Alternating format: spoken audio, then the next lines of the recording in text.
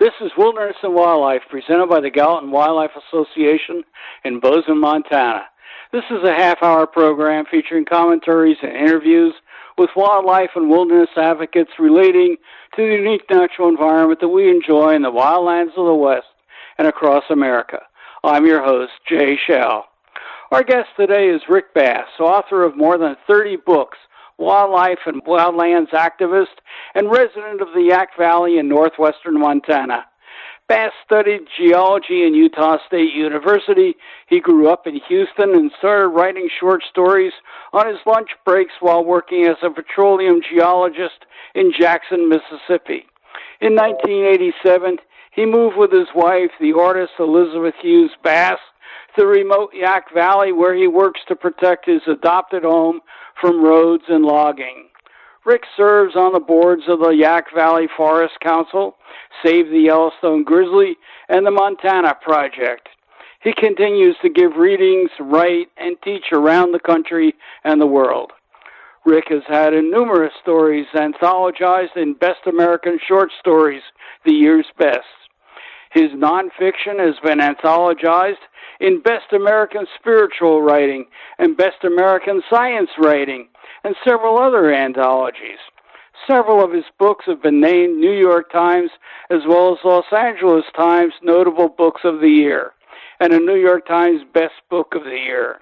A nonfiction book, Why I Came West, was a finalist for a National Book Critics Circle Award. He's the recipient of a 2011 Artist Innovation Award from the Montana Arts Council and a Governor's Award in the Arts. His stories, articles, and essays have appeared in the Paris Review, the New Yorker, the Atlantic Monthly, Harper's, New York Times, Sunday Magazine, the Washington Post, and numerous other periodicals. So welcome, Rick. It's great to be talking with you. How do you have time to talk to me when you've got so much writing that you do? Well, to be honest, John, I don't know how I or anybody has time to listen. That's an embarrassing introduction. I'd a whole lot rather send you a shorter version. And I edited it as best I could. No, I'm grateful. I don't mean to sound ungrateful. Man, yeah. Let's get to business. So how do you find time to write? You know, or how do you find time to do anything else besides? Well, I don't. I think I'm probably can speak for a lot of us that our relationship with time has changed in these last couple or so years. I used to measure things by the somewhat arbitrary 24-hour day clock, and that just wasn't working out. It isn't working out. So, yeah. I think like most of us, I carry around a list, and I just chop down what I can chop down each day. Sometimes it's just one thing. On a good day, it's two things. So how do you think of yourself? You're a geologist, a naturalist, an activist, a writer. Well, how do you think of yourself? I don't think of myself, and that may sound specious, but I don't think of myself in a category. I don't. I just do what I can do. Right. What got you started as a writer, and how do you apportion your time? Well, again, I don't apportion my time, and I think it's maybe a conceit or an idea that doesn't serve us well to think that we can manage or manipulate or apportion it. I try and follow what I'm most excited about. But yeah, there are priorities, in everybody's life, and they change really hour by hour. It's a mess. I have no control over the process. What's your favorite subject at the present time? What are you doing right now? Yeah. What I'm doing right now is engaging the Kootenai National Forest in moral discussions of leadership. But I certainly wouldn't call it my favorite thing to do. Do you prefer writing fiction or nonfiction, or doesn't it matter? Whatever moves you. Fiction is the thing that I love most to do. It's the most challenging. It's to do it well is really the hardest thing I think I've ever attempted, and it doesn't get easier. It gets more difficult the more you think you know about it. It's very gratifying when you succeed at it, which is very rare. So I'd say that's my preferred favorite to spend time on the page. So where you live in the Yaak Valley, that's in the northwest corner of Montana, that's pretty far out there, and you wrote a book about bringing up your daughter in the wilderness. You want to tell us about that?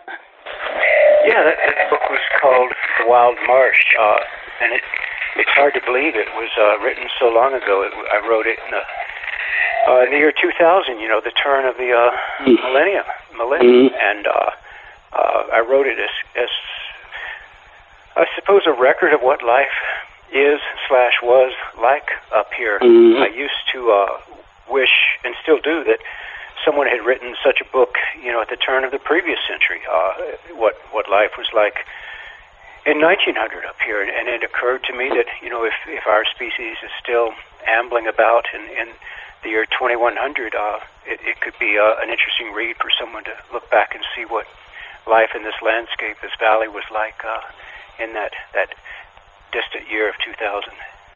You teach workshops and you travel about it for a bit out of the Yaak Valley.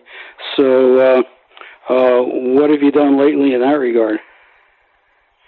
I had a really lovely workshop experience in White Sulphur Springs, working with Sarah Calhoun, the Red Ants Pants director, and we had students from all around the country come in for 3 days, and just kind of an intense boot camp where I do some teaching, but a lot of it I think of as coaching, just reminding writers to be situationally aware and do's and don'ts, what mistakes to not make in key moments. The first time I heard about you, I read an article or a letter you wrote to High Country News about the grizzly bear population in the Pacific Northwest Trail and across the Yaak. Would you tell us about that and update it? Yeah, sure.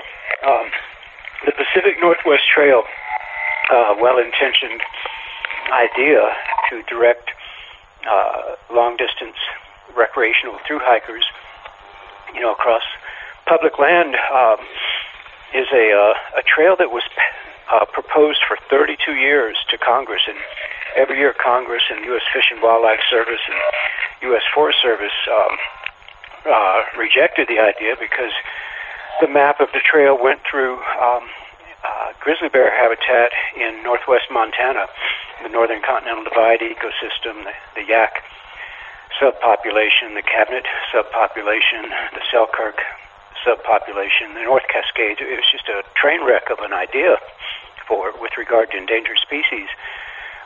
Particularly vulnerable is the Yaak. It's the lowest elevation in the state, surprisingly, to be the most northwestern valley in the state. We think of the elevations getting higher the farther north we go. But we're the low spot where the Yaak River goes into the Kootenays, about 1,800 feet. So you rarely get up above tree line in the Yaak, and that's a really important ecotype for grizzlies, particularly female grizzlies with cubs. And because the Yaak's alpine meadows are so very small, bears, females with young that use those areas, are easily displaced by hikers. And to have high volumes of hikers going through there, particularly in the summer and fall, which is when the bears most use those little parks and meadows, it's a bad idea. There are alternatives to the south that have every bit as stirring a vista as, if not more so, than the kind of the swampy interior forest of the Yaak. So we've been, nonetheless, the act finally was legislated. It was attached as one paragraph to a must-pass omnibus bill in 2009. Nobody knew about it, but now it's law. So we're trying to broker an alternative that serves the needs of hikers and local communities, but also the needs of grizzly bears in the Yaak, of which we have maybe 3 or 4 adult females with cubs. I mean, it's kind of a Noah's Ark kind of deal right now. So we spend a lot of energy on outreach, education, advocacy on something that really shouldn't have ever happened in the first place. So why don't the grizzlies in the Yaak and the grizzlies in Glacier team up together? Why don't they connect? Well, in a word, fragmentation. We have railroad lines, U.S. highways, mines, clear cuts, logging roads, an artificial reservoir behind a hydroelectric dam at Lake Koocanusa. There's quite a gauntlet for bears to go from Glacier to the Yaak, or from the Yaak to anywhere. It is a stranded, isolated subpopulation. It is all genetically, it has genetic integrity. None of the bears that are left in the Yaak have been placed here artificially. They all got here on their own, but now they're stranded, cut off from all the other subpopulations. They're even cut off from the Cabinet Mountain subpopulation just across the Kootenai River. I mean, they can actually see the bears each other across the river, but they won't cross because of the highway and the railroad and the river. So are you lobbying for a bridge across the highway to connect the two sides? It's a good question, and I don't mean this disrespectfully. I think as biologists and as a culture, we tend to think of questions of biology and wildlife ecology in kind of a shopping mentality or acquisitive, a short-term fix. And it's good that we're thinking how to fix something, but the old way is generally the best way, and conservation biology reminds us that throughout time, through evolution, natural history, species have evolved to fill and exploit habitat. So if we have connective habitat, which, a country that grizzlies need, and we build up the population to where it's large enough for the young to obey the territorial imperative and strike out on their own, they'll get there. The tricky thing with grizzlies, the challenge we face is the females are the ones that carry, the greatest genetic keys and diversity and expansion of maternal DNA, and a mother grizzly needs a lot more secure habitat than a male. So I think maybe what we just need to take care of the mountaintops in an unbroken chain between the northwest corner of the Yaak and the southernmost tip of the Cabinets, and that's going to take a real commitment. So what's the ideal population for grizzlies in the Yaak? Again, a real good question, habitat-based. The federal government estimates that 100 bears between the Yaak and the Cabinets would be a stable population. We're not anywhere near that number. All right. So what's the Black Ram Project? Where to begin? It's what we call a zombie sale. It was proposed in the previous administration. The previous chief executive had issued an executive order directing regional foresters to increase the volume of logging on public lands by 40%, just a random number, and to do away with science, to avoid environmental impact statements wherever possible, and use the much broader and abstract cookie-cutter templates of EAs, environmental analyses. Thus, Black Ram was born in the year 2017, and the local Forest Service has steadfastly ignored our group, the Yaak Valley Forest Council's recommendations to manage the area for its wild qualities. We certainly have not said don't log anywhere, but we've had some really, I think, important and advice about where, including counseling the agency to work in the wildland-urban interface around communities. Black Ram is presented to the public as a fuels reduction project that will create, quote, resilience. when in actuality, far from the public's eye, it's between 12 and 20 miles north of even the community of Yaak, population 133. It's also downwind. The fires up here, of course, run south to north. It's literally on the Canadian border. It's in old forest, old growth.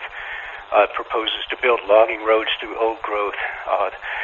It proposes to clear cut designated core grizzly habitat. It uses faulty science in the assessment of these phantom gates that the Forest Service says have been built and protect grizzly habitat, and the gates are either not there or are broken.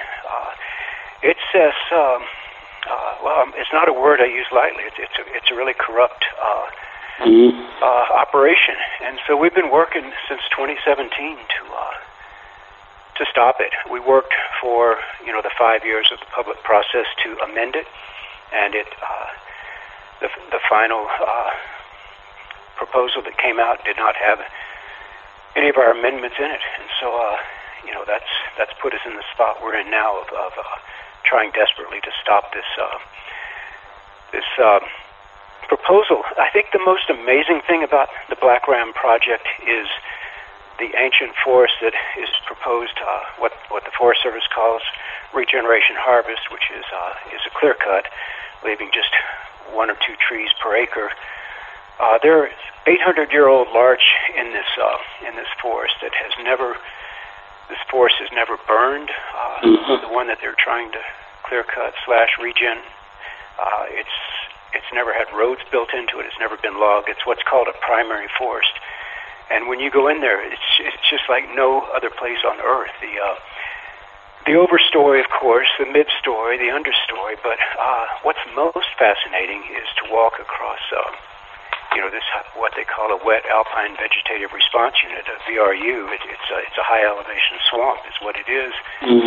And the carcasses of all the giants that have lived and fallen before, these immense trees leaning down slowly through the canopy, bringing in a slash of light wherever they land that, of course, recycles, regenerates new several stages in succession. It is incredibly, it is the definition of sustainability and resilience, and the fact that it has repelled all wildfire for at least 1,000 years is unprecedented, as our listeners know, in this part of the world, and it should be studied. So we're proposing it for a climate refuge as opposed to just another Kootenai National Forest clear cut. Over 700 acres, contiguous acres, would be regen harvested clear cut there. It's winter, win or lose, go win or go home.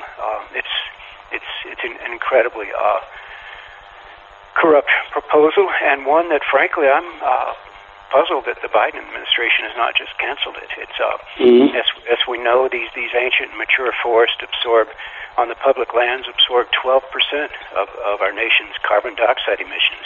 I mean, that we put out a lot of CO2. It's forests like Black Ram that carry the load, absorbing 12% of it. It's a good issue to contact our delegation about and to get involved with. YaakValley.org, YAAK. I think a large reason this project is moving forward is it's just so far from the public eye. So you've been arrested because of several protests you've been involved in, Otter Creek and Keystone XL. You wrote Heart of the Monster about megaloads being trekked through Montana. You said that the arrest process is empowering. What do you mean by that? Well, I think first and foremost it means I'm a white middle-aged male, so I get to do that with impunity.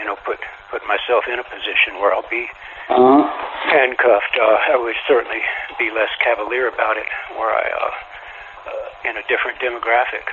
But I think it's important because of that safety or perceived safety to use the system. What's empowering about it is it's another form of voice. when you write letters, when you write articles, when you speak in public meetings, and you're still not being heard, what do you do? We will be heard. Not being heard on issues so dear to Montanans is not an option. So it's just another element of the conversation. But when I say empowering, I mean it gives another avenue for voice. We must get people's attention somehow, some way. This forest is just there's no other way to talk about it than spiritually. It's like the story of the first garden is very much in your mind when you walk in such a place and you see the incredible diversity that's in there. It's the Kootenai National Forest has 25% of Montana's species of concern. A quarter of the state's entire endangered, threatened, and sensitive species list is on this one forest, and we're planning a 750, 775, 900, whatever acre clear cut on the Canadian border. You want to wake up from the bad dream, Right. That's not Montana, and we won't stand for it. You say that global warming is the moral issue for our time. Would you expound on that? Yeah, I think in every direction, it's an opportunity for us to be our better selves or lesser selves, and that those are moral decisions that we get to make every day. It's hopefully becoming more apparent and understood that even though climate change and global warming affects every living organism and population on Earth, among our own species, it's the disenfranchised and underserved, as they say, who suffer disproportionately, who do not have the ability to seek refuge, and particularly the coastline inhabitants, which number 1 billion. This little sip of a pandemic the last couple of years is giving us a kindergartner's lesson in the global community, and there's unfortunately more in the kitchen. So. Right. On your website, you indicate that as an oil and gas geologist, you know things that the public should know about. What did you mean by that? Just quite simply, when you have big oil companies, saying something's good when it's not. When a Mormon friend who doesn't like cursing and I've said to her, what's wrong with just a little bad word now and again when the situation really warrants it. And she looked at me and said, okay, suppose I'm making some cookies, and I have just a little bit of poo on my hand, and just a little bit of poo gets in the cookie dough. Is it okay? And so I admire and laugh at that uncompromising integrity. But to mix metaphors, there's a lot of poo in what the big oil and gas companies have been saying and are saying, and they're pouring money, into legislators, and it's a big fight. 350.org is such an incredible organization. I follow them devoutly and doing incredible work both at the state and local and international level. When you protested the Keystone XL pipeline, where were you arrested? Keystone was in D.C. I think there was one in Helena and one in Missoula. And, Otter Creek was Helena, I think. I guess Keystone was maybe Missoula and D.C. Well, on a lighter topic, you've had a number of dogs in your life. What do you look for when you go to get a dog? What's your favorite breed? It's an abstraction, but heart. It's I think that's the word, is heart. I like a bit of spunk, a bit of mischief in a dog. Intelligence can be overrated. Any dog is going to be smarter than any person, so it's all relative. Why do you need a dog that's an 11 when one that's 2 or 3 is still going to be your superior? I like mischief, heart, spunk. What about you? I've had some black labs that I dearly loved while I lived in Bozeman.